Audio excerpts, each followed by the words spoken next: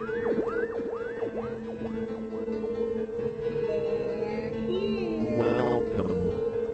to Spooky South Coast. Look, I know the supernatural is something that isn't supposed to happen, but it does happen. AM 1420, WBSM presents Spooky South Coast with your hosts, Tim Weisberg and Matt Costa.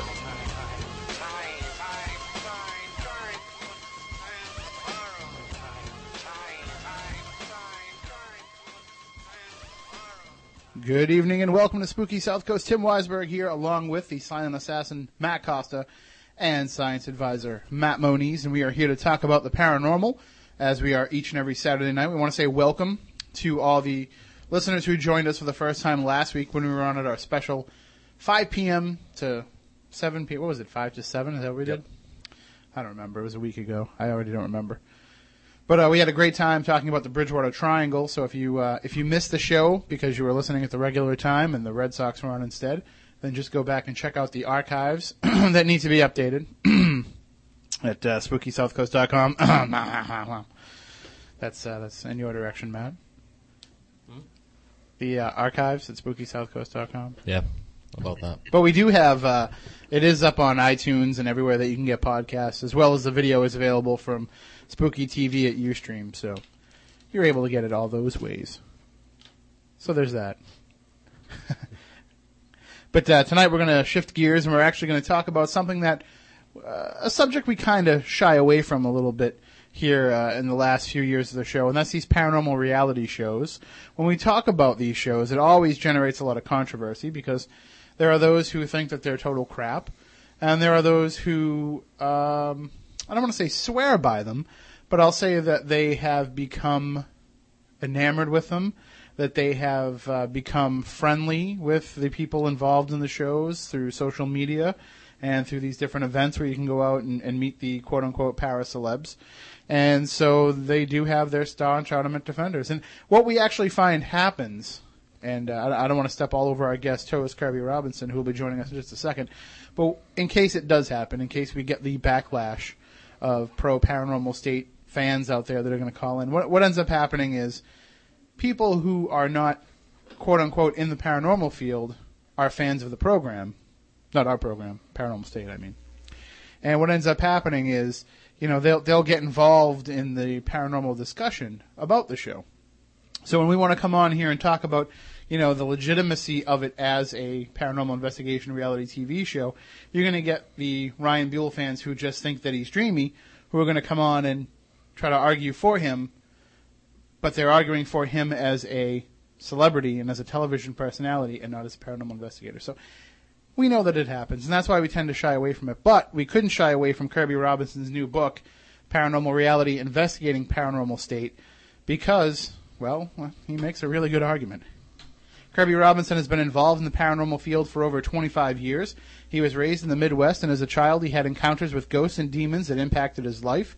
Much of his time is spent helping people deal with demonic hauntings. He has performed numerous house blessings and exorcisms, and he's actually currently at work on his next book about demonology and the rite of exorcism. But he joins us now to talk about Paranormal Reality, Investigating Paranormal State. Good evening, Kirby. Thank you for joining us on Spooky South Coast. How are you doing tonight? Very well. How can I follow up that introduction? Well, the way we see it is, we kind of got to put that caveat out there because, when people are going to start calling up and saying, well, you can't bash Ryan. Ryan knows everything. I think you've been reading my email box for the past few months. Because it's just full every day of people saying, how can you say these terrible things about Ryan Buell and Chip Coffey? And it always ends up, they never address anything that I address in the book. It's always, well, he's a great guy, or he's a pleasant personality, or he just comes across as sincere on TV. And they never, ever will get in a discussion with me about the facts that I've uncovered and my investigation into Paranormal State. And that's it. They're defending him as a television character, which is basically what he's become. He's no longer, necessarily just the head of a paranormal group, and even I question that. We'll get into that a little bit later on. But, it's the same thing as if we came on and started bashing the characters from Twilight. Mm-hmm. Well, the difference is that's a total fictionalized character. And one of the things that people really criticize me for, and I tried to explain it in my book, and I don't know if I did an effective enough job, is I am not against paranormal reality programming. I have no arguments about it whatsoever. Ghost Hunters, Ghost Adventurers, even the new shows with John Zaffis and the other shows that are coming out, I have no arguments about them, because what they do is they just go out and they sit in a famous building and they have some scary encounters, and then they tell the owners at the end of the show, your place is haunted or we didn't uncover anything. And there's nothing harmful about that. But what Paranormal State did, which set it apart from all the other paranormal reality shows, is one, they said these are the worst cases that we ever get. Two, they claim that they helped people. And three, they focus on a lot of the show on demons and demonology and exorcisms, which the other shows until recently really tried to shy away. And that was what was my concern, is this idea that they're going out there and helping people. And in reality, when you read the book, you find out that they actually helped very few of their clients.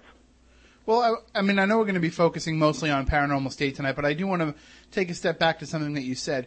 When you were talking about these other paranormal reality shows, you said that they go to a famous location. Now, I remember when Ghost Hunter started, it was more about the individual private residences and helping the families. And I think, if I remember right, Lizzie Borden's might have been the first famous place that they actually investigated. And then they went to Waverly Hills and they went to those places. But I mean, that was the first place that was kind of like anybody could go to it at any point in time type of place. Before, the prisons and things like that, you have to make an arranged visit. But now it seems like there's also a keen eye toward the business angle of it too, where, all right, if you go to a residential haunt, and then there's no money to be made after the episode airs. Yeah, and also in Ghost Hunter's defense, and again, I have nothing against the guys. I've never met them. I've watched their show a few times, and again, they don't claim to help people. In their defense, though, what they stated was that after the first season, they couldn't do private residences because everybody was trying to trick them. They were planting speakers in the wall and having people tap on walls and different things like that. Mm-hmm. And they had to go to the famous places to investigate because they claimed that they couldn't get legitimate investigations. Now, to me, that would have made a great show if they walked into somebody's house and totally debunked the haunting as, well, you guys are staging this. There's speakers in the wall, and there's somebody around the corner rapping, and there's somebody... They did in one episode, though. Yeah.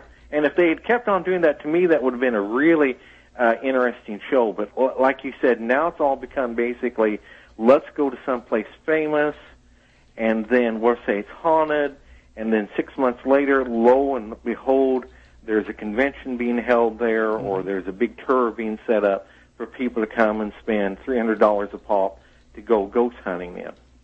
Well, and it's become a college industry. I was going to say, too, we kind of know the Ghost Hunters guys. We're only, half an hour from where they live, and we've run into them a bunch of times, and we've worked on stuff, and, we've hung out. And I actually asked Jason one time about that, why, they got away from the private residences. And the other big problem was that as the show became so popular, it became the number one show on Sci-Fi Network, and had all these millions of viewers every week, it was really causing hell for the people who were getting investigated. And they didn't really sign on for that necessarily. They didn't understand at the time what a phenomenon was going to become, and that there'd be people camping out in front of their houses. And it became so hard to film around the location without revealing the location that it was just easier to go to a public place. Yeah, and somewhat I can understand that. But like I said, it's just as, and Paranormal State could have kept me from writing this book if, in the very beginning, they would just have put, this is not an actual investigation. This is the way, this is a docudrama or something like that. Not to use the word documentary or reality TV. It wouldn't have upset me. But when they sit there and they started to go, oh, this is how things have actually happened. And if you read my book, you see that I analyze Ryan's book, and where he says that there were very few editing errors, and he claims he addresses all the editing errors in the TV series. But if you notice in my book, we point out that there's over 30 cases that they investigate that there are time issues. And when we talk about time issues, we're talking about when they're walking through a client's house and they're telling the audience it's 3 o'clock in the morning, it's dead time, and right over their shoulder is a wall clock that says that it's 11:30 at night or 10:15 or something like that. That's not real. There's something going wrong there, and that was one of the reasons that we really got motivated to write the book, is to show the public that the reality that Paranormal State was presenting really wasn't what was really going on in their cases. Well, I read the book cover to cover, and I have to say that at the beginning, I was kind of turned off a little bit by the fact that you get so intricate with those details about the clothing, the time issues. You're very, very intricate in breaking down every episode with all these little inconsistencies and continuity errors. And it got to the point where almost I was like, okay, all right, now it really seems like you're nitpicking. But then it dawned on me about, a third of the way into the book, and then you explain it kind of in the first question that you address from Ryan's book toward the end of the book, that if they have all these errors, if they have all these inconsistencies, then it obviously leads to bigger questions. And is that what it was for you? The more that you saw all these little indications that they didn't really care about presenting things in the way that it happened, you started to throw away everything that was happening? Well, actually what happened was I was doing a blog at the time called, and I still do it, called On the Eye and the Paranormal. Mm-hmm. And I kind of take a offbeat sort of look at the paranormal world. And a para-celebrity was a reader of mine, and Kelly Ryan, which was the first person to step forward to come out and say the Paranormal State wasn't really what they presented themselves to be, contacted this para-celebrity and started to share her story of her experiences on the show. This person being a para-celebrity, and I promise never to expose their name because it's total confidentiality, mm-hmm. They were concerned that if they came forward with this information, they would be blacklisted in the paranormal field, because a lot of people think, the paranormal field for para-celebrities is really big. In reality, it's on the small side. There's only a certain number of talent agencies that represent para-celebrities, and there's only a certain number of conventions that they can go to and speak and do their presentations on a yearly basis. And this person was afraid of being blacklisted because they didn't want their agent coming and saying, well, you're bashing my client, and we're not going to invite you to this big convention this year because of that. So he sent her to me, and I interviewed her, and she was sitting there telling me that everything that they presented in the episode was totally false, that one of their crew members runs across the window to act like a ghost, and all these different things. And I kept interviewing her in emails and on the phone, trying to trick her up in her story to see if she would start changing her story around. And she constantly gave me exactly the same story about what Paranormal State was doing. So I started to take a really close look at the episodes that took place prior to her episode. And it's intriguing to point out that her episode, which was in Season 2, entitled The Messenger, if you go buy the DVD of Paranormal State today of Season 2, that episode is not on the DVD. They've kind of deleted stricken it from the record. They stricken it from the record, and the only time that you will catch that episode is every so often they will play it on a rerun when they're rerunning on A&E. But if you buy the DVD today, if you bought it when it first came out, it was on there. But now they removed it. So like I said, I investigated her, and her story kept coming time after time, and some of the things she was telling me, I was going back and looking at early episodes, like in her episode, they planted a cold bottle of Budweiser in a bed to act like it's a cold spot. And they had done this in an early episode called The Sensitive. And they did exactly the same thing in that episode. So it's like what she's telling me was just clicking on other things that they have done, or I could figure out watching the earlier episodes. So it really started to intrigue me that every one of these episodes I looked at, there were issues. I couldn't hardly find one episode that there was not some kind of issue, something wrong someplace. And once it starts piling up, you can sit there and say, well, we had 4 or 5 episodes that had some bad editing, and we're sorry for that. But when you go through their entire lifespan, and we in the book cover from Season 1 to season 5, and every single episode there's an issue. And I'm just not talking about one issue, folks. I'm talking about multiple issues. Something's telling you somewhere that something is not right. And so we just went on a full-fledged investigation while I could do between the cases that I work and my co-writer when she was doing writing assignments. And we just went on a full-fledged 2-year investigation. And, you know, it was just shocking what we were uncovering and what we even continue to uncover even up to today.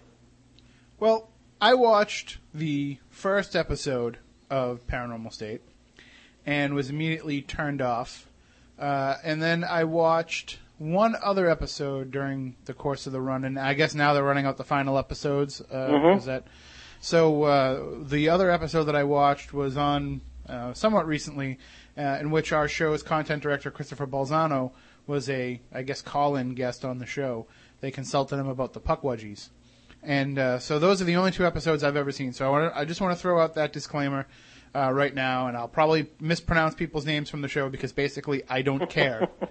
And we actually approached them about coming on our show when their show first started, and I started speaking with Topher, who, as you know, is not exactly easy to deal with a lot of the time, and it never ended up happening because of some issues, but I'm not going to get into all that.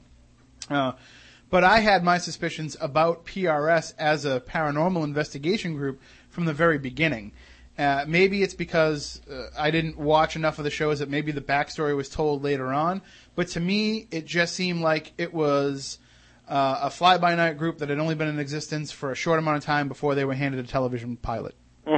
Is that pretty much true? Yeah, and that's very true. And in reality, if you read Ryan's book, you will see that he pursued many TV opportunities prior to this one coming to reality.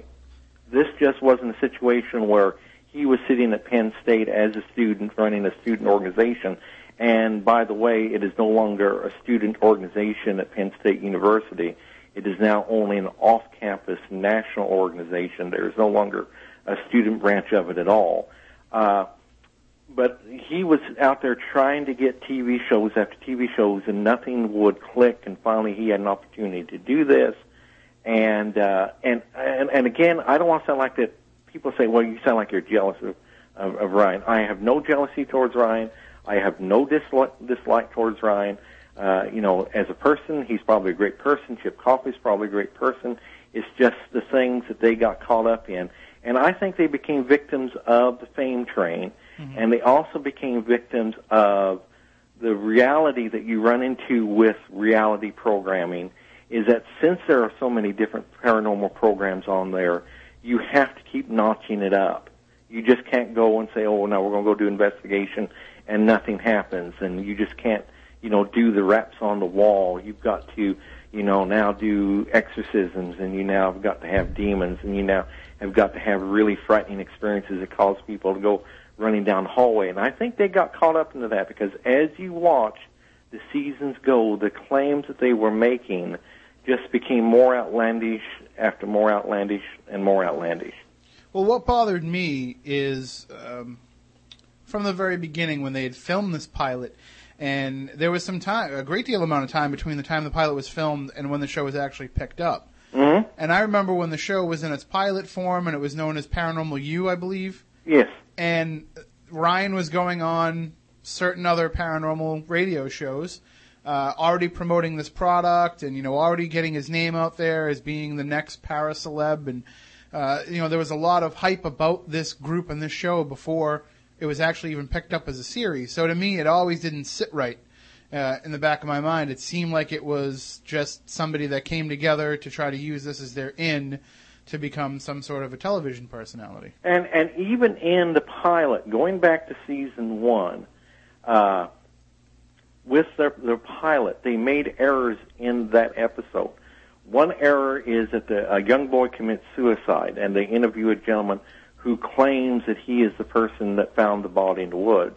In reality, he wasn't the individual that found the body in the woods. It was a woman walking her dog, and they stumbled onto the body in the woods. And in reality, if you watch that episode, there was the beginning of the claims, because one of the things that we do in the book is at the end of every episode we do paranormal claims, what the family is claiming is taking place, and then we do paranormal evidence, where what is the evidence that they present, and then we present the accuracy of the psychic involved in the episode, that there is a psychic. The family was claiming that a demon was pursuing their young son, but in the episode, the demon shows no interest in the family, no interest in Ryan, no interest in the PRS crew, outside of one person, and that was Adam Bly. Now, Adam Bly is an interesting character. He was the faculty advisor to PRS when PRS was a student organization. He has, I believe, a master's degree or higher in psychology. He left PRS and Paranormal State after the pilot was filmed because he was concerned about the direction that the show would go in, and he was also concerned about mixing the pagan beliefs with the Christian beliefs. Now, it's interesting that now Adam Bly is now back as the host of The Exorcist Files, which is done by the same production company that did what reality show? Paranormal State. Mm-hmm. And so it's really interesting that he left the show because he was concerned about the direction it was going in. And because of the production company, now he's working for the same production company with his own paranormal reality show. Well, but I mean, that's kind of what happens is you get involved in it and you get your opportunity. I mean, that's basically what people are looking for. They're looking for their opportunity. I can't imagine that, as Ryan's building himself up and trying to build his group up in the time between the pilot and the show, I don't get the feeling, and I could be wrong, and I'd be more than willing to admit that I'm wrong if people can present me evidence otherwise. I don't get the feeling they were out there in the field, going out, investigating residential haunts, helping people. My personal belief, and this is just me talking out of my rear end here, but I don't think they've ever done a case that wasn't filmed for the A&E network. Well, I'm glad that you brought that up, because Katrina, which is one of the mainstays on Paranormal State from season 1 all the way through season 5, gave an interview on April the 1st of this year to a horror writer. It's posted up on the web. Now, the horror writer's name unfortunately slips my mind right now. It's a sign of getting old. And you know how many private investigations Paranormal PRS did after the show started to film? How many? Take a guess. I'd say 0. Yeah, well, you'd be right. They have done no investigations in 5 years that cameras weren't rolling. Now, people may say, well, they were busy on a filming schedule. They only spend 2 to 3 days on a location for a case when they're filming. They only do a max of 20 cases per season. So at the most, that's 2 months out of the year that they're filming, leaving then 10 months out of the year that they could do investigations on their own. And they have done 0 since the show started filming, because she says in the interview that they hope one day to start doing private investigations again. So this organization that has got so many severe cases, and we point this out in the book, that in reality, hardly any case that they ever investigated came from PRS or their case files. They would send out press releases beating the bushes from A&E and the producers, asking the public if they had any cases that would be interesting for their show, or they would actually reach out to various paranormal investigation groups, seeing if they had some interesting cases. So even their intro was being less than honest, that these were the worst cases that came to PRS. Actually, they've got very few cases from inside PRS. Well, and I'll say this, I mean, we know people within the TAPS organization, and some that are no longer with the group and some who are still. And one of the questions that I always ask is, how active is TAPS? And while they're filming, Jason, Grant, and Steve might not be that active out in the field as members of TAPS, but Steve was active out in the field as a member of New England Paranormal, and there are numerous other investigators who have never even made it to television as part of TAPS who are out conducting investigations every weekend. So this is a body that is out there in the field all the time. Whether or not Jason and Grant go along, well, they did it for quite a while before the show started, so, do they really need to keep going out there if they've got this network built up? But I've never heard of anybody who had an investigation done by PRS prior to the show starting, and I still, like you, I'm still waiting to see that real documentation about all this work that Ryan Buell claims to have done with the Catholic Church. Yeah, because that's a very intriguing thing, because he keeps coming back and coming back, and it's like Alice in Wonderland when you deal with PRS. And I'm not, again, I don't want to sound like I'm attacking PRS and Ryan Buell, but it's like how Chip met Coffey, how Ryan met Chip Coffey, and we now have 5 different versions of how Chip Coffey and Ryan Buell came together. And each one are different from the other.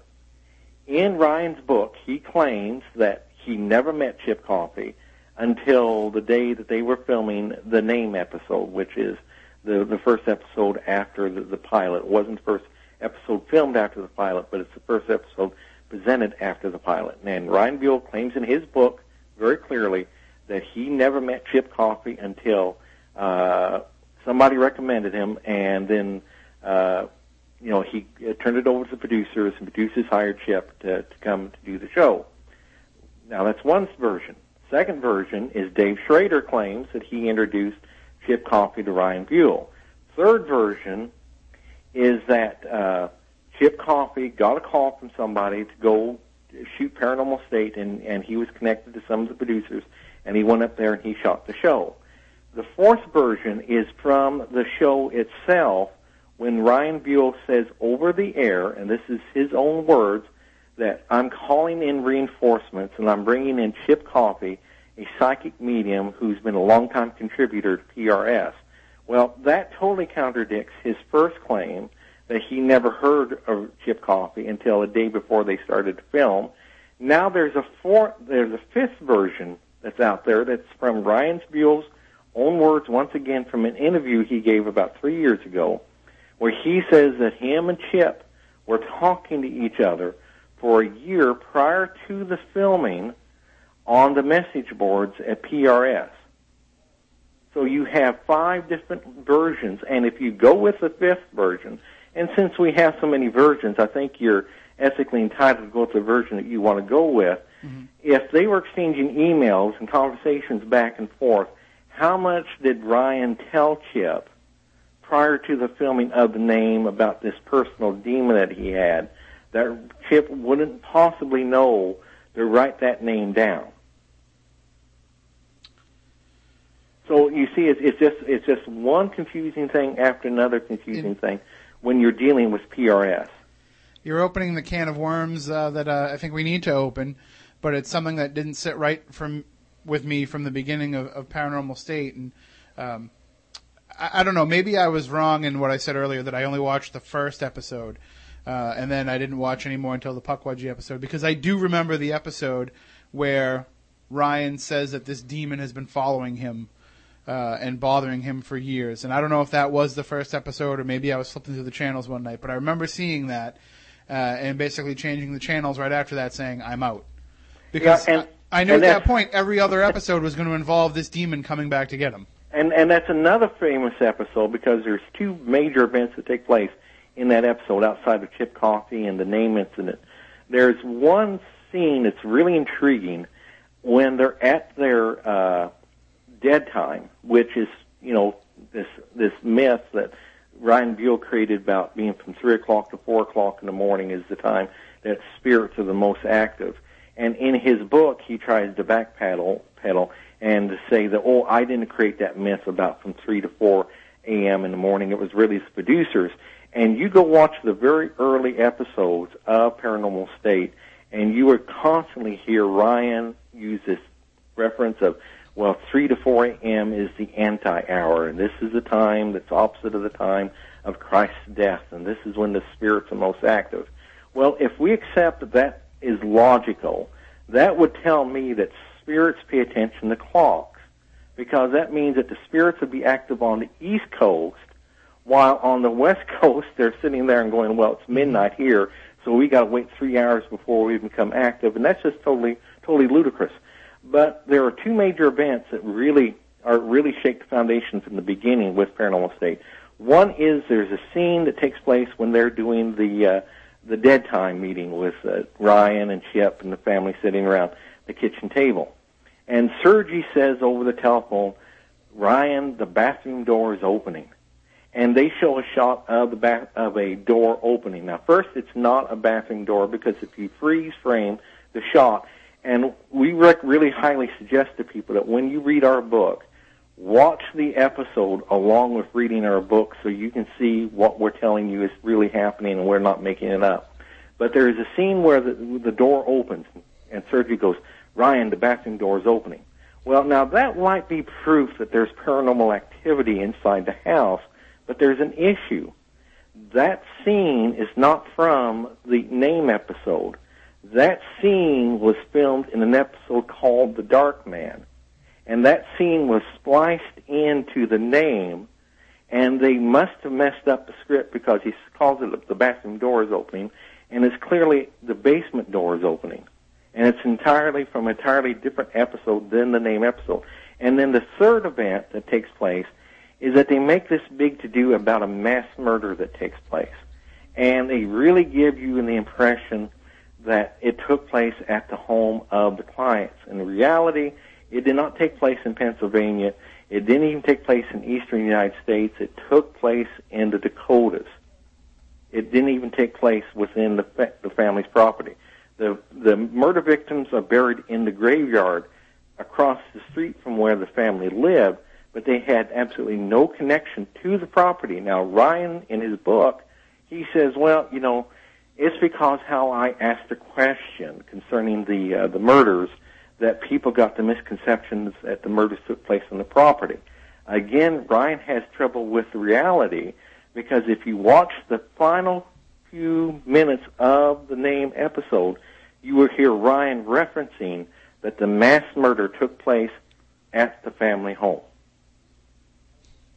where in reality he knew that murder never took place there.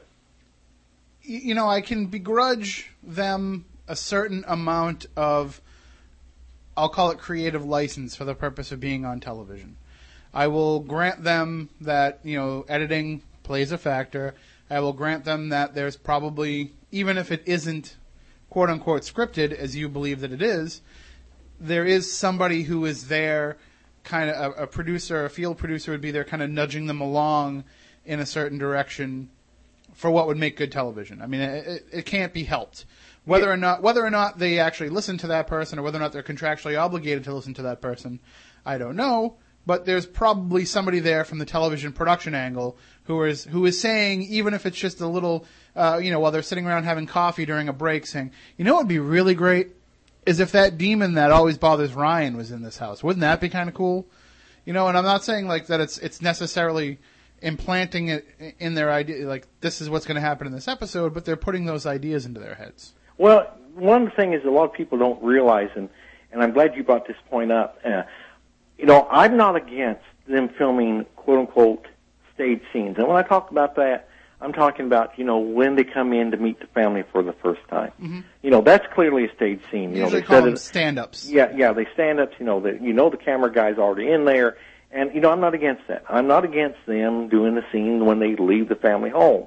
Where I get in trouble with the show is when I can point out that they actually film the leaving of the home the same time that they film coming into the home, and they're talking about events that if they're happening in real time, they would have no idea that these events would be taking place. But if you go back to Kelly Ryan's testimony, and also some testimony that we present from a production person who was on the set of the Schoolhouse Haunting, a field producer comes to the location 2 weeks prior to them actually arriving to do the shoot. And the field producer goes through the house, and they talk to the client, and they get the story from the client about what's taking place concerning the paranormal activities.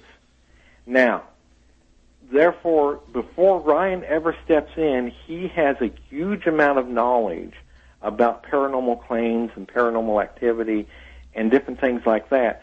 And it's like they already know all these events, and they're planning it, and they're scripting their story, they're developing their story.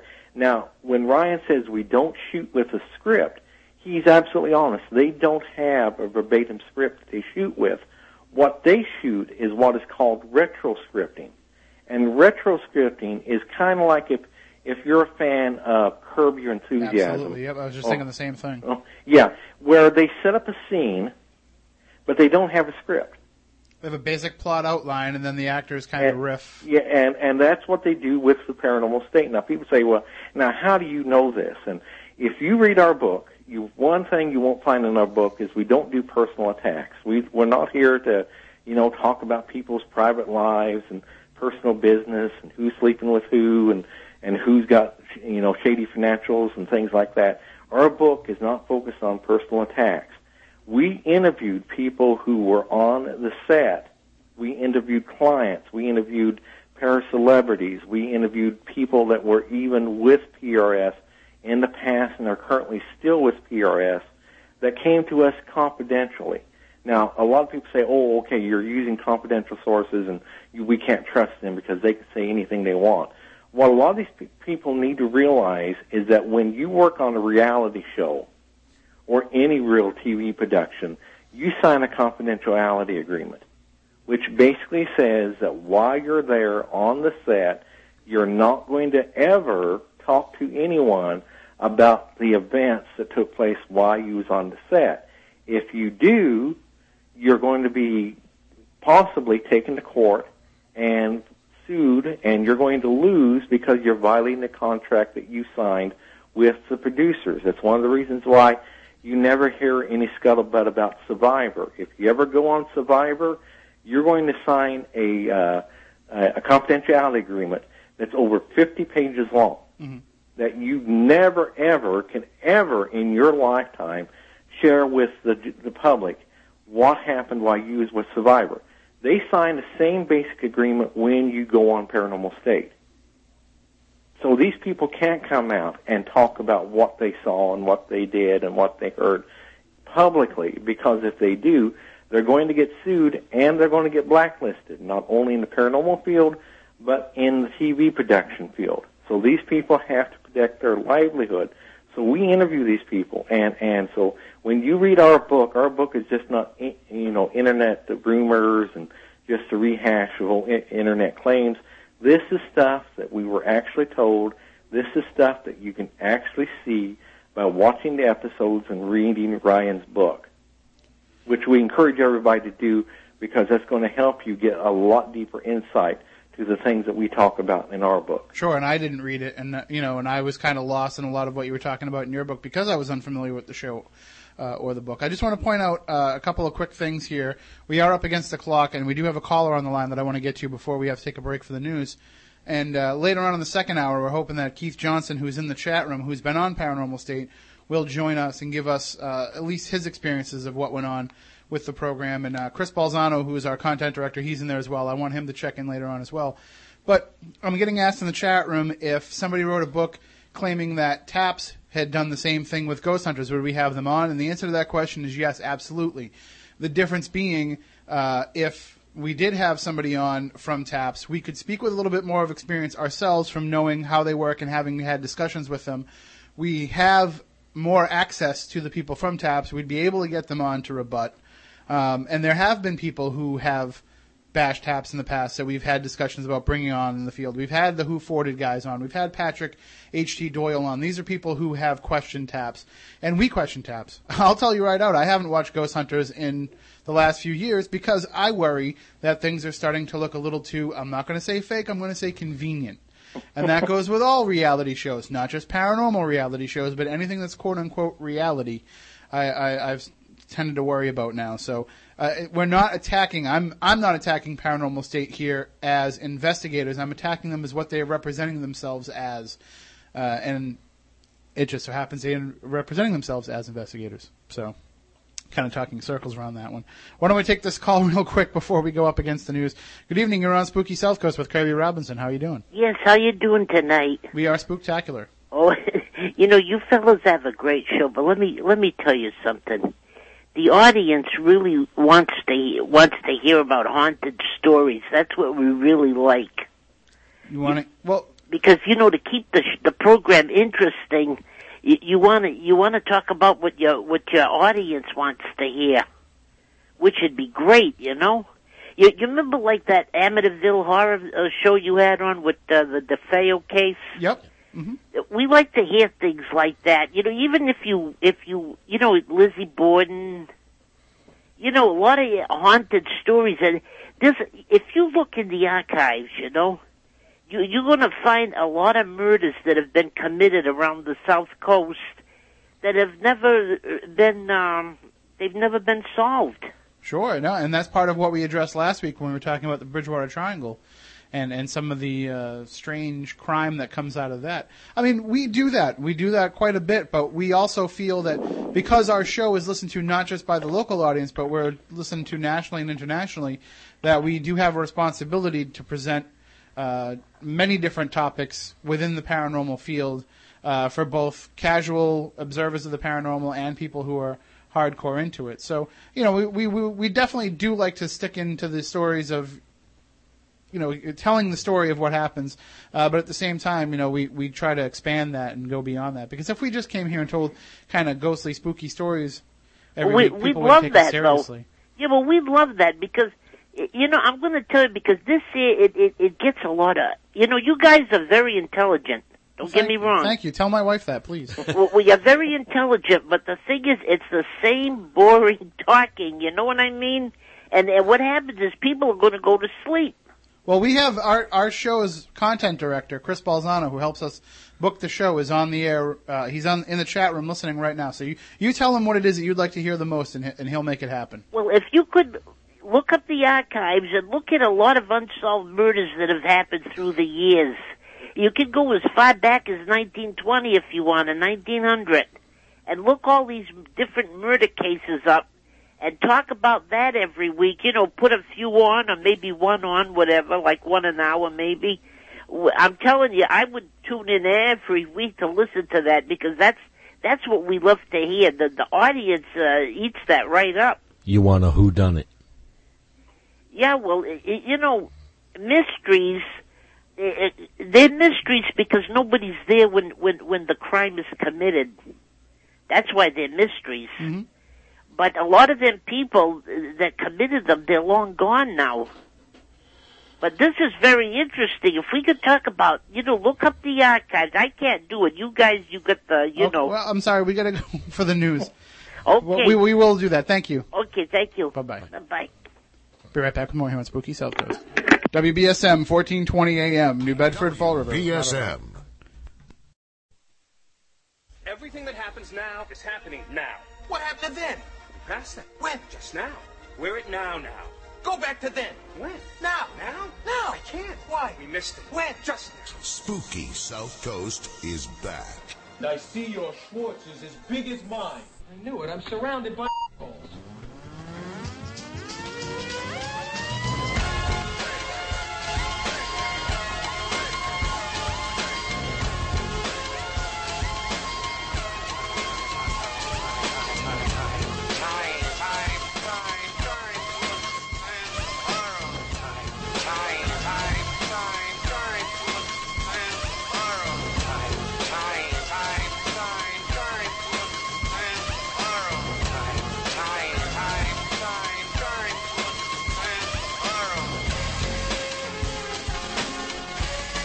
All right, welcome back. Hour number 2 of Spooky South Coast. Tim Weisberg here, along with the silent assassin, Matt Costa, and science advisor, Matt Moniz. We'll get right back into the discussion in just a minute about Paranormal State and the new book, and Paranormal Reality, Investigating Paranormal State, with the author Kirby Robinson. We're also hoping Keith Johnson from NEAR will join us in this hour as well, and we're going to get Chris Balzano on the phone too, whether he likes it or not.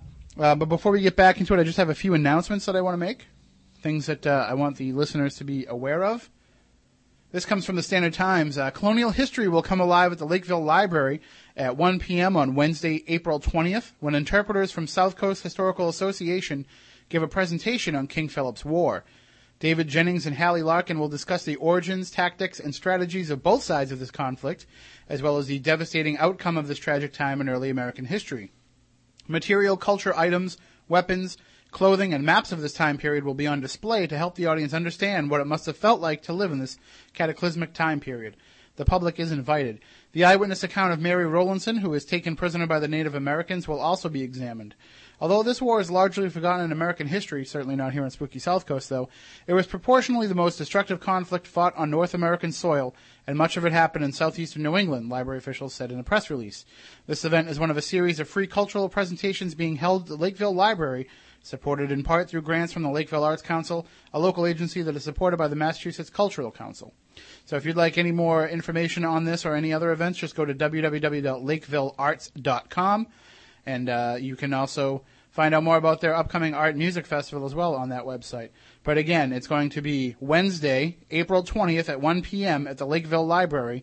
You can hear David Jennings and Hallie Larkin talk about King Philip's War, including having some materials, first-hand materials from that time period too. So you don't want to miss that. Also, because apparently, now that I'm a biker, the first annual Zach Marshall Memorial Poker Run is coming up on May 22nd, rain or shine. All proceeds to benefit the Carabella Marshall Fund. Registration is from 10 a.m. to 12 noon on May 22nd at the Boneyard Barbecue in Seekonk. The ride leaves promptly at 12 o'clock from the Boneyard, and it ends at the Attleboro Elks Lodge on South Main Street in Attleboro. The minimum donation is $20 per person to register. That includes your poker sheet, a T-shirt, bracelet, and food. Also, all cars and bikes are welcome. It's not just bikes. It's any cars or bike that wants to participate at the party from 3 to 8 p.m. at the Attleboro Oaks Lodge. Live music by Who's Your Daddy, raffles, bikini bike wash, and bike show, and all donations are appreciated. If you have any questions, you can email rideforzach@gmail.com. That's rideforzach, Z-A-C-K, @gmail.com. So mark the date, May 22nd, rain or shine, the first annual Zach Marshall Memorial Poker Run to benefit the Carabella Marshall Fund. And if you want to know any information about this, and I went too fast, just shoot me an email, tim@SpookySouthCoast.com, and I will pass on all the details. I don't know if I'll be riding in that run. I don't know if May 22nd, I'll be ready, be back in the swing of things. But usually runs like that at very slow speed. Don't worry about it. No. Yeah, but I don't know. Then I might have bike envy, too, from some of these awesome bikes that I know will be out there. So make sure you get out there, even if you're not a rider and even if you're not going to take part in the poker run itself. Make sure you check out the party, check out the bike show, and help support a great cause. All right, well, let's get back into the discussion about Paranormal State, whether or not it was a legitimate paranormal reality investigation show or whether it was staged and something a little bit more fictionalized. And our guest is Kirby Robinson. His blog is Eye on the Paranormal. It's eyeontheparanormal.blogspot.com. It's linked up on the front page of SpookySouthCoast.com if you want to check it out. Kirby, before we get more into the Paranormal State discussion, let's talk a little bit about yourself and your background, because you actually do some of the work that PRS claims that they can do for these families. Yeah, when I was a little child, I grew up in the hills and hollers of southern Indiana, and I used to see things that other people didn't see.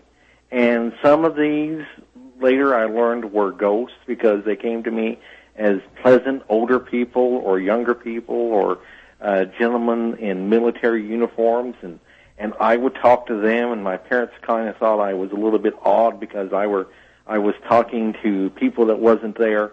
But at the same time, in the evening hours, entities came to me that weren't so pleasant, that later, as I grew up, I learned were demons. Now, as a child, I didn't know that these things were demons, and every time I would say to myself, God, get away from me, these entities would step away. And so as I grew up, I learned that every time I felt like an evil presence coming around, if I said, God, get away, or God, get these spirits away, they would step away. And as I grew up, I kept seeing these people that other people wasn't seeing, and finally I just started to accept that maybe I did have a gift to see spirits and communicate with them and hear what they have to say. And at the same time, I accepted that I had a gift that I could see demons and deal with demons. And for several years, I tried to, not really do much with the gift outside of within my personal life.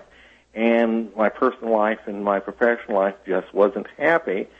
And I had a spiritual experience in the mid-1980s, and from that point on, I just knew that this is the kind of work that I needed to be doing is helping people spiritually, as well as helping people deal with demons and demonic hauntings and demonic presences within the homes. So for about the past 25 years, that's what I've been focusing on. And I don't go walking into a case expecting to find a demon. What I always try to tell my clients that when I take on one of their cases is I try to eliminate the probable before I start to embrace the improbable. Well, one thing that I've realized from reading your Eye on the Paranormal blog is, and if you're not comfortable speaking about this, just say so. But it says on your blog that you are legally blind. Yes. And I'm wondering how that impacts your work in the paranormal field. Well, in the sense that I see spiritually, I see things spiritually. See, when I go in to do an investigation, I don't take the standard equipment that most ghost hunters take. I don't take, the meters and the readers and the thermal cams and different things like that. I do take a tape recorder in to try to get EVPs or to get a spirit captured on tape. But I hear things probably more than I see things, and I sense things probably more than I see things. But my legal blindness keeps me from driving and functioning like that, but I'm able to get around pretty well on other things. So I don't mind talking about that. I have what is called Stargardt's, which is an early onset of macular degeneration. And one of the benefits of this, and it's kind of sad, one of the benefits of this form of macular degeneration that I have is I actually see better in the dark than most people do. So at nighttime, I'm very comfortable and I get around very well. If it would stay night 24 hours a day, I'd be a very happy individual. And just likely, you do most of your investigations at night. Anyway, you don't have to do them all. I do a lot of investigations during the day because spirits don't become inactive during the day. I don't know where this myth came from that if you're hunting spirits or dealing with demons, you can only do it in the daytime, or you can't do it in the daytime, because they're just as active in the daytime as they are at night. It's just not as eerie to hunt them as it is in the nighttime hours. Well, I thought you had to do it during dead time. Oh, don't get me started on that. Well, because that means the spirits in England are just sitting there looking at the clock, going, "Okay, now time. we got 23 hours to come before we can get active." Is it true that when they do that, when they're sitting around waiting for dead time, that when it does come, they all band together and sing "Auld Lang Syne"? I believe they do. Okay. And I think they forward the message to the other time zones to get ready. So, but I do work as a demonologist, and really when I say the word demonologist, people think, oh, that's something special. When you say that you're a demonologist, all that means is that you have an interest in the study of demons. Mm-hmm. That's all that means.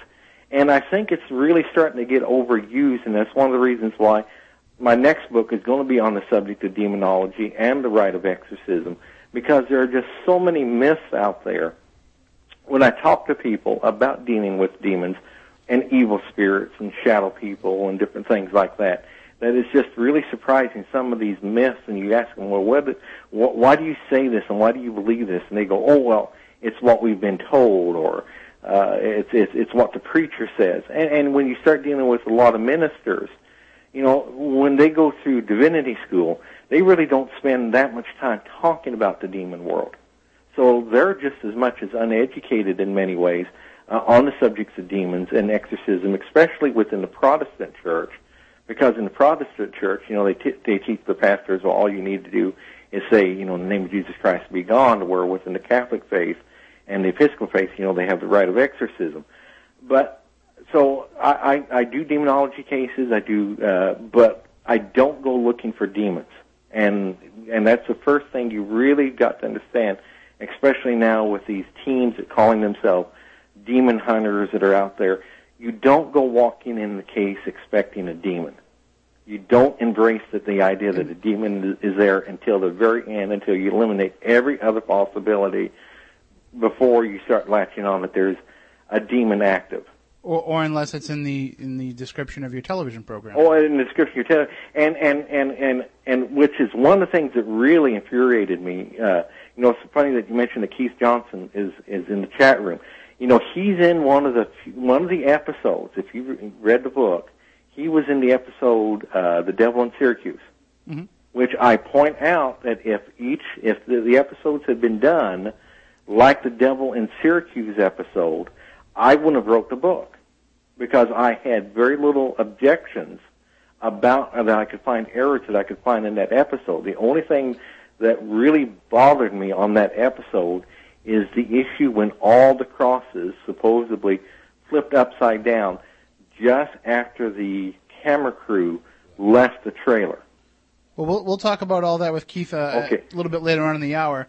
We do have a caller on the line that has a question for you, Kirby. Okay. One question I do want to ask before we get into that call is, it was a little bit self-serving of me to bring up your medical condition, because I wanted to make sure that it's out there, that people don't, not know and find out later, because I want to give you a chance to explain how somebody with your condition was able to break down these scenes. Okay, it's funny that you brought that up. How I did that, and that's one of the issues that the internet rumor mill is really churning, is how can a person legally blind do this? Well, when you're legally blind, it means that you have what is called 200/20 vision or worse. What I would do is I would sit in front of a 65-inch high-definition television. I'm coming over to your house for the Super Bowl. Okay, and I would sit within 6 inches of it, and I would play the scenes, and I would focus on about 1/4 of the screen, looking at the background, looking at what was going on in the background, and listening over and over and over again to the audio, because there's a lot of things going on in the background audio that we point out in the book that kind of exposes some deceptions going on within Paranormal State. So I would sit within 6 inches of within the screen, and if I caught something, I would call another person into the room, and I would say, okay, watch this scene and tell me what you see. And it was a way that we could fact check to see, we're really catching what we thought we were catching, and not just, making up things just to criticize Paranormal State. Because absolutely, if it's in the book, we've not only backed it up once, we've backed it up twice.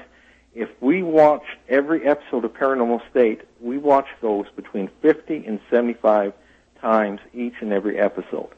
Wow. I kind of want to apologize. Okay. That you had to do that.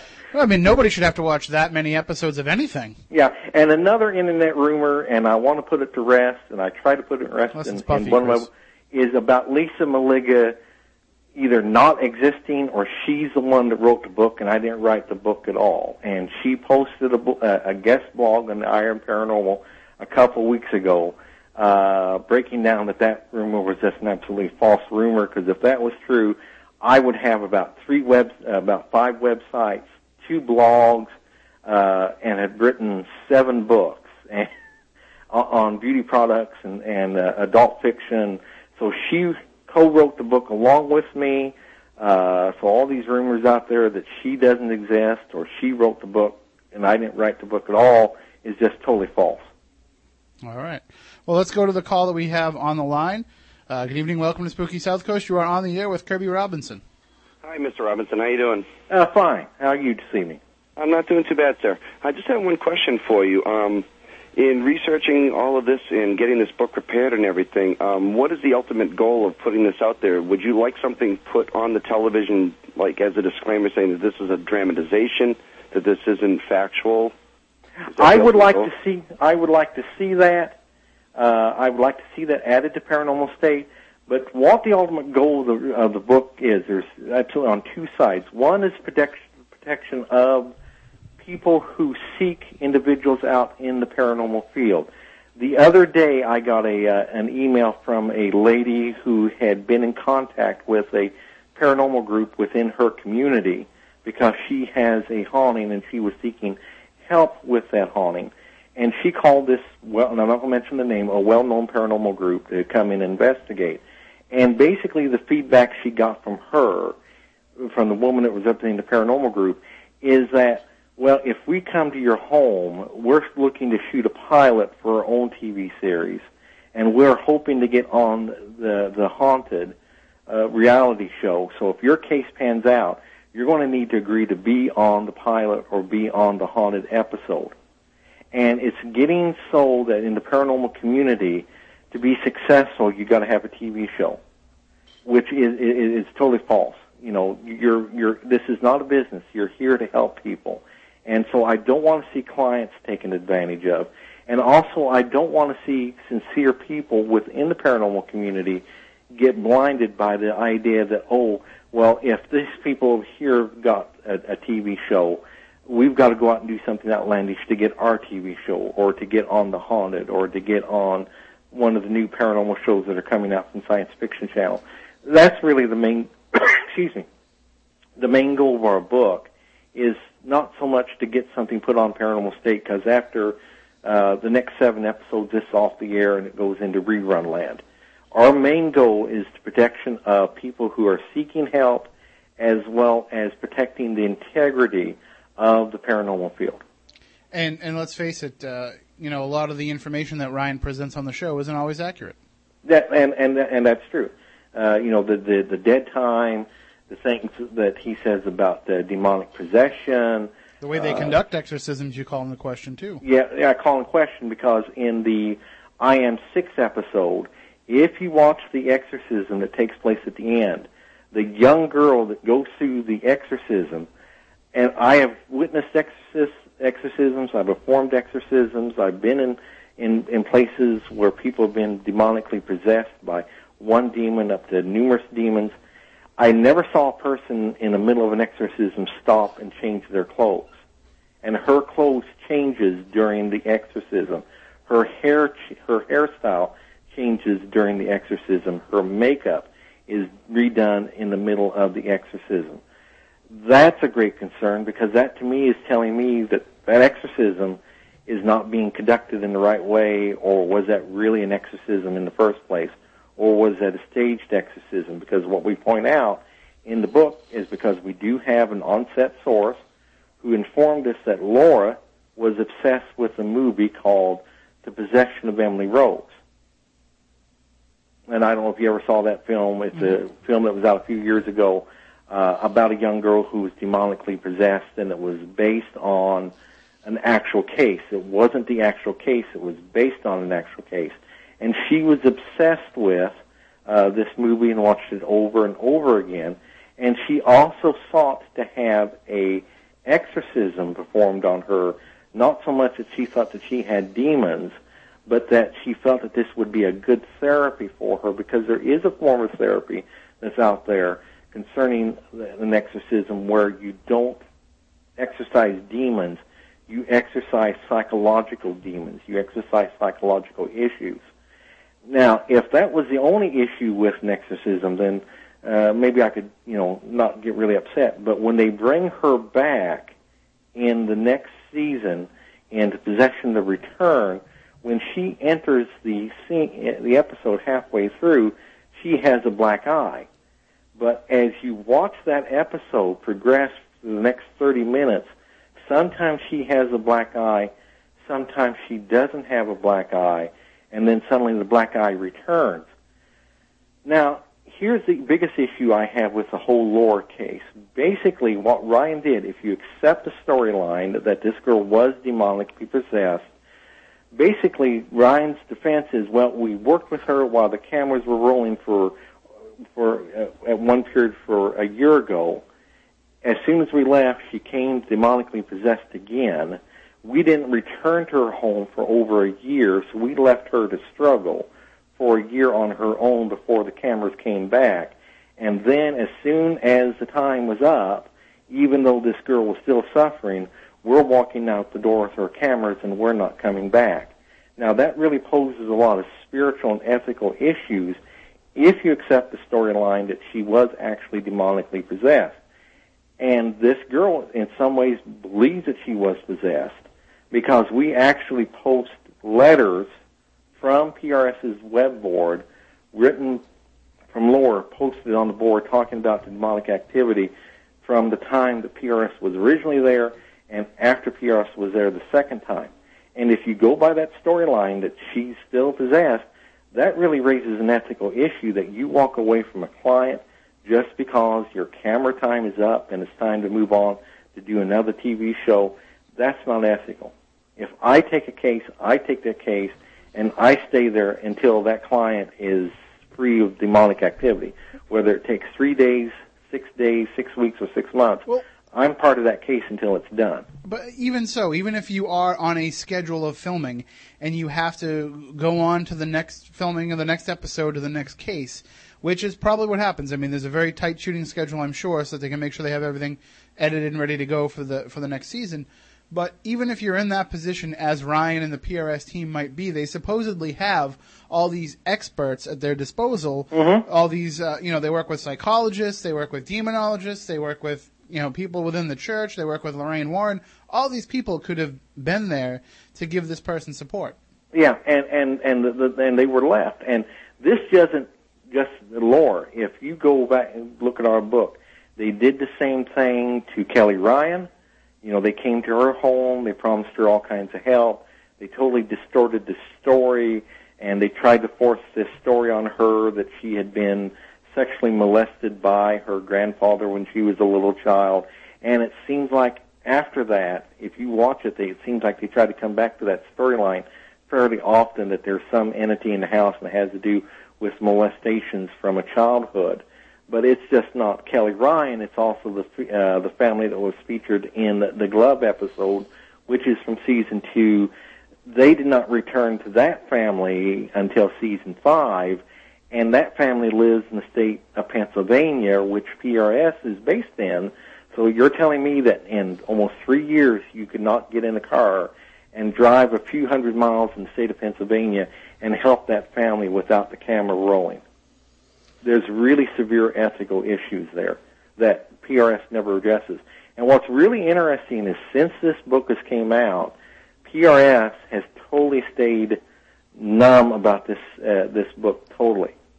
They have not made one comment whatsoever concerning this book. And when we were writing this book, we repeatedly went to A&E and the producers of the show, because one of the things that we wanted to include in the book is a statement from the producers where they would state 100% that the psychics featured on the show was never shared any information prior to their walkthrough. We sent numerous emails, we made numerous phone calls, we made numerous attempts to contact these people both in New York and in Los Angeles, and nobody would go on record stating that psychics were never given information prior to their walkthrough. Well, and I want to get into some of the responses that you got from the psychics and the people who were in the community. In the interest of full disclosure, I did send out a message to Chip Coffey to see if he wanted to come on and debate you about any of the stuff that he was involved in. But in the interest of full disclosure, I did not send the message until last night, and I sent word out through the channels that I have to different people that you mentioned in the book to see if any of them wanted to join us. Again, it was yesterday, so they probably didn't have time to respond even if they wanted to. And that's actually, I'm going to pin that on Chris Balzano for not letting me know that you were on this week until yesterday morning. So, but because what I've done is, and I've made this public challenge on other shows, and to that kind lady that was on before the break talking about this, she would like to hear more about ghost hauntings and unsolved murders and different things like that. I hope people don't get the idea that I get great pleasure from doing this. I would much rather be working a case right now than dealing with this. But I feel like, well, since nobody else in the paranormal community is going to do this, then it's up to somebody that's got to do it, and it's going to fall down to me. Because, folks, this is not fun. You wouldn't believe the amount of hate mail that I've gotten since this book has come out. Which means that you're going to have people question your work. Yeah. And without any basis of it, just saying, well, he attacked my Ryan. So. And the death threats, too, which is sad that because I wrote a book about a paranormal reality show, I have people threatening my life, and we've had to send a few over to the police department because some of them were very explicit. I would much rather be talking about demonology. I'd much rather be talking about demons. I would much rather, be on a case than dealing with this. But since nobody else will do it, I've got to do it. And plus, I've got to, I've got a co-writer that put her time and effort into this, so I've got to make sure that it's selling. And luckily, the book is selling on Amazon. This afternoon, We were 1 and 2 in our categories on Amazon, which is really good for a book of this nature to be ranked like that on Amazon. We were number 1 on Kindle on parapsychology, and we were number 2 on Kindle on TV guides and show discussions. So in Just Desserts, number 3 was Paranormal State: My Journey into the Unknown. Yeah, yeah. I'm just kidding. No, it probably, it's probably up there. But I've made this challenge to Paranormal State, or PRS, as I should call them. If somebody from PRS would sit down with our book and go through our book from page 1 to the very end of our book and show us where we're wrong, show us if where we're wrong, this didn't happen the way we said it did, and these people are wrong in what they say. If they would do that, I would take the book off the market. There you go. Because I have enough assuredness that what this book is truthful. And with the Chip Coffey situation, we insert in the very beginning of the book a chapter called the Chip Coffey situation. And again, I like Chip. I may disagree with some of the things that he does, but I like Chip Coffey. And if Chip Coffey comes onto the set and somebody else plants something or somebody else causes something to happen and he reacts to it and he doesn't know that that's been planned, you can't blame Chip Coffey for that. Mm-hmm. And there are instances in that show that we're finding out that Chip Coffey was brought in and somebody caused something to shake and Chip reacted to it. That's not Chip's fault. That's the show's fault, because Chip Coffey was nothing more than a contract player with the show. He was never a producer. Ryan was always a producer. See, this is another thing that they try to say is, Ryan Buell wasn't ever a producer on the show. If you watch the credits, and we give his credit on each and every episode throughout the run of the show, outside of a handful of episodes, he was either a consulting producer, a co-executive producer, or executive producer for that show. So he had a hands-on role. But with Chip Coffey, we have a section in there where, we say that if Chip Coffey didn't know this was going to happen, you can't blame him. And also, we're not here to blame the clergy. And I don't want to make it sound like that I'm bashing the clergy. If you're looking for clergy to be bashed in the book, you're going to be unhappy, because these guys, Father Bob and the other priests, they were just brought in to do what they're supposed to be doing as men of God. So I can't criticize that, and I'm not going to criticize that, because they're men of God, and they felt that they were doing what was needed to be done. Well, we do have a caller on the line here before we take a break. Okay. So let's take this call quickly. Good evening. You were on Spooky South Coast. How you doing? Hello, it's Keith. Oh, hey, Keith. Hey, how you doing? I guess we don't have to take a break then. We were going to take a break to get you on the phone. Oh, okay. Well, I'm here. Well, so Keith, Kirby Keith. Hi, how you doing? Hi. How you doing, Kirby? Nice to meet you. Pretty good. Now, Kirby, if it's all right with Keith, I would just say if you have any questions for him, I would let you ask him. Well, I bet you see now this puts me in a bad situation, because I don't want to put him in a situation where he's going to look bad. Mm-hmm. And like I said, you were on, 2 episodes of the series. You was on The Devil in Syracuse and the Schoolhouse episode. And the Schoolhouse episode. Now, The Devil in Syracuse, like I said in the book, if everything had been done, if all the episodes had been done like they did it in the Schoolhouse in the Devil in Syracuse episode, I wouldn't have wrote the book. Mm-hmm. Because you portrayed it the way it was supposed to be portrayed. You did what you're supposed to do. Your wife did what she's supposed to do. So I have no arguments about that. Now, your role, again, on the Schoolhouse Haunting, what you was called in to do, you did.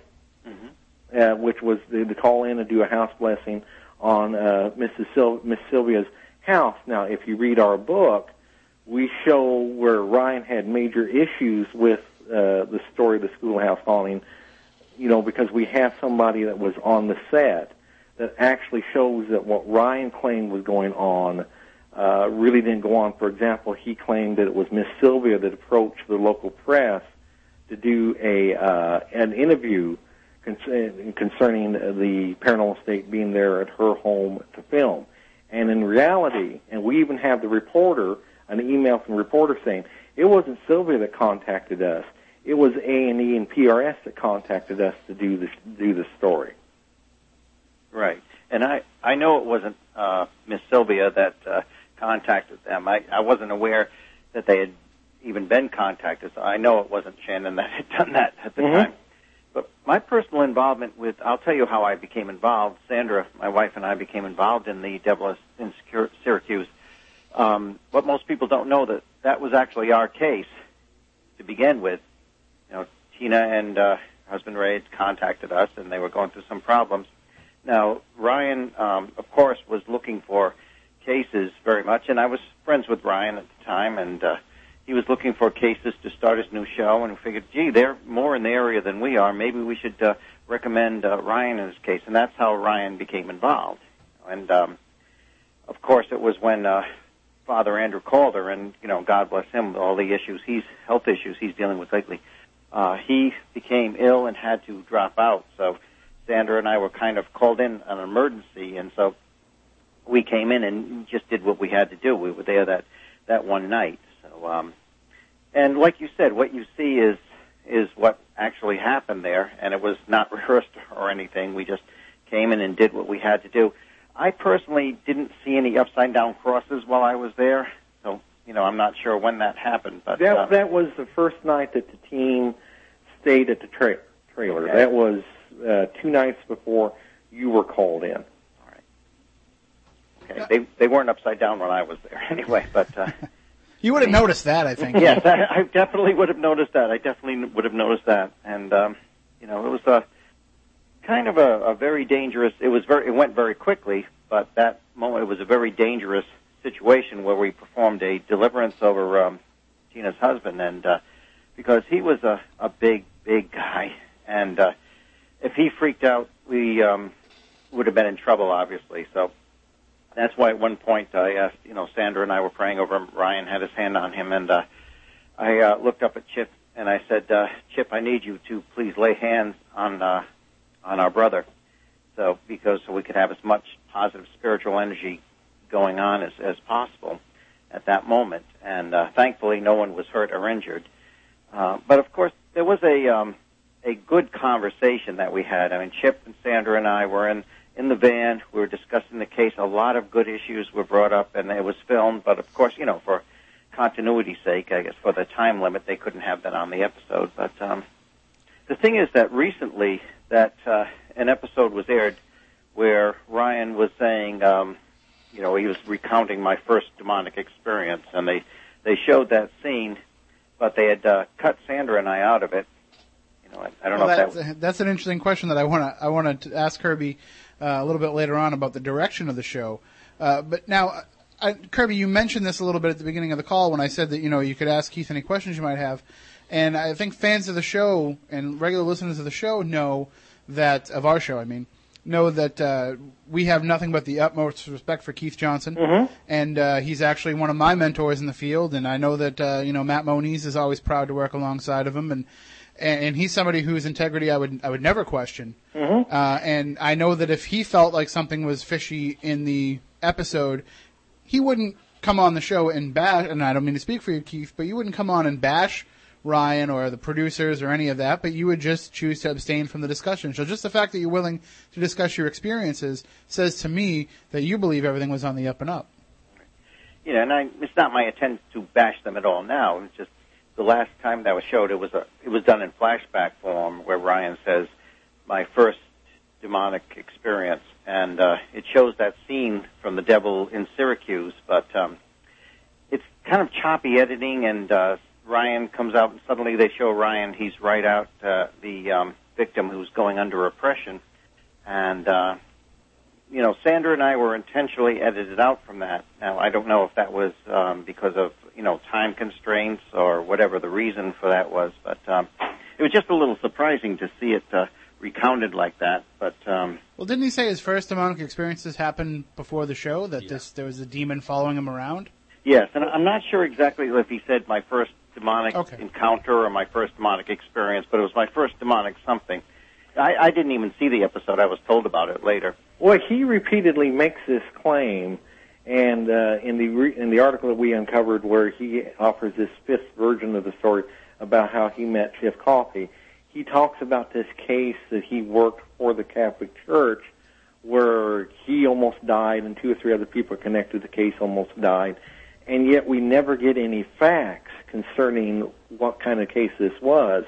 And we have a PRS insider that was there the first day PRS ever came into existence, that said that the only case that they ever worked for the church was they were asked to document some paranormal activity inside a house. And that was their extent of working with the Catholic Church on cases. Because one of the things is that why would the Catholic Church reach out to a group that has numerous pagans within their organization and taking very active roles in the investigation? The Catholic Church, as liberal as they become, are not so liberal that they would be bringing in pagans to do investigations for the church and reporting back for the church. So what we document that this claim that Ryan had these really hairy demonic cases are actually not true. And we also point out in the I Am 6 episode where he makes about 30 misstatements about a demonic activity concerning the Laura case, that if he'd had any experience whatsoever, involvement with demons and the rite of exorcism, he wouldn't make about 30 of these mistakes that he made in the I Am 6 episode. But his story, Ryan has a very habit of changing stories as his career goes on, we've discovered. Well, Keith, I'll ask you one more question, and then we'll let you go before we get into what will probably be some bashing. So I don't want to have you on the phone for that and risk having you lumped in with it. But I will ask you, as a seasoned paranormal investigator who has been doing this long before anybody else that has a television show. I'll exclude Lorraine Warren from that part of the discussion, but anybody else that is involved in paranormal reality TV, you were involved in this long before them, and I'm not trying to date you at all, but you've been involved in the field. You've been involved with both Ghost Hunters and Paranormal State for a couple of episodes. What is your feeling that these paranormal reality shows do for the field that you've dedicated so much of your life to? I think they really bring awareness, and they bring confusion as well. I think that people see them and they figure this is the lore of the land, this is how it happens. They don't see the research that goes into it. They don't see the preparation that goes into it. And I know these people are under a lot of pressure, a great deal of pressure, to turn out a show every couple of weeks for that one episode. So I think it's kind of I think it's going the other way now, where it's making people desensitized, and people think, you've got all these new demonologists coming up, and they're kids, and they think they're going to go in and they're going to just take on the demonic, and everything's going to be hunky-dory, and they're going to have a real dramatic episode. That's not the way it happens in real life. I mean, we all know that. It's very dangerous if people think they can just do this, and I think sometimes these television shows show it without the respect and danger that is involved. Good. That's a very good point. And very good. And Keith, we want to say before we let you go that if people want to see some real paranormal television, they can just watch episodes of Ghosts Are Near. Well, thank you. God bless you, Tim, and we hope you make a return visit very soon. Oh, and likewise for you to come back in the Spooky Studio. And people should buy his book, Paranormal Realities. Absolutely. Thank you and very much. not just because Kirby's going to owe you some royalties for using part of the title for his book. All right. Thanks so much. Well, my book went through so many because I wanted to use paranormal lies, and the lawyer says, well, you really shouldn't do that. Yeah, that's a little slanderous. And then I want to do paranormal deception, and they say, oh, you really shouldn't do that. So my co-author says, well, why not Paranormal Reality, since it's about Paranormal Reality TV, and just drop the TV. So that's where my Paranormal Reality came into existence. And Keith's is Paranormal Realities. Realities. And Realities, too. Paranormal Realities, too. Yeah. All right, thanks so much, Keith. We'll talk to you, and we'll have you on soon. Okay, God bless, guys. You as well. Bye-bye. It's Keith Johnson. Again, nearparanormal.com is his website. And Kirby Robinson is our guest. His website is eyeontheparanormal.blogspot.com. And you can pick up his book, as you mentioned, Investigating Paranormal State. And Keith made an interesting point about the change of the direction of some of the episodes. And you mentioned it in the book too, Kirby. It seems like things have gone away from being about PRS and about being the team effort, and it seems to have become the Ryan Buell show. Yeah, really you saw that transition. Season 1, 2, and 3, it was about PRS and in some ways PRS and Chip Coffey.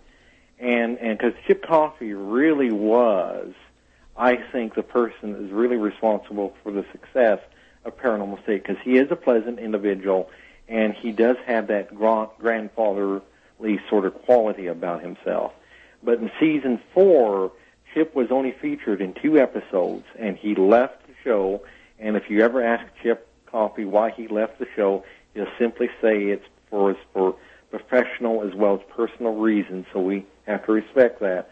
But after Chip left, going through Season 4 to Season 5, it just seemed like it suddenly became the Ryan Buell show and the Ryan Buell investigations, and less about PRS and really less focused on the families. And I believe your buddy, Chris, was involved in the one where the family had those little demons inside the home, and at the end of the episode, they promised that the demons, that they would plant strawberries. Works every time. In the backyard, and they told the demons, if we plant these strawberries, please leave the family alone. And 2 weeks later, lo and behold, the demons return, and the case is still open. It seemed like even at that point that Ryan was even changing his attitude towards demons and demonic entities and evil spirits, less confrontational, less Christian-oriented, and more like coexistence, because there's even an episode where they were dealing with incubuses, which is demonic entities that can have sex. And basically at the end of the episode, he said, well, these demons aren't really harming the people, so we're really not going to get rid of them, and just tell your guests to kind of enjoy it, which, how could a person sit there and say, oh, cozy up to a demon? So it even seemed like his attitudes towards demons was even changing. And of course, Chris is in the chat room saying, and he mentioned it on the program too, that he didn't really tell them to plant the strawberry. Well, I mean, I would never ever tell a client to bargain with a demon. Yeah. And one strawberry plant is going to keep a demon happy. But it just seems like even in Season 4, it became less about investigations. There's an episode in Season 4 called Darkness Falls, where they go to Moundsville, Virginia, where they investigate the famous prison there. And now, that episode, you would think, oh, this is a perfect episode, because Ryan Buell was producer, and Chad, his sidekick, was director for that episode. So you would think that here's an episode that there absolutely shouldn't be any issues with. And lo and behold, there's issue after issue. One of the big issues concerning that episode is the famous photograph that a woman took of a shadow person in the walkway of the prison. And TAPS had been to the prison, and they basically debunked that photograph. Well, Ryan brings up the fact that he doesn't think that the photograph should be debunked, and they should go out and find photo experts that will back up their claims that the photograph is real, which is okay. It's a scientific investigation. Go out there and find some people that, are open-minded. Well, what they do is they bring a person from Chad's group, American Ghost Hunters, in to back up that the photograph is legitimate, and they never indicate to the audience that this is Chad's ghost hunting group, American Ghost Hunters. Then suddenly there's a gentleman by the name of Frank, and he's brought in as a forensic photograph expert. We're never ever told what is his credentials, what is his training. If you watch the end credits, you find out that there's never any credit to this Frank. The only Frank that's given any end credit is a gentleman by the name of Frank, who was a camera guy for the show.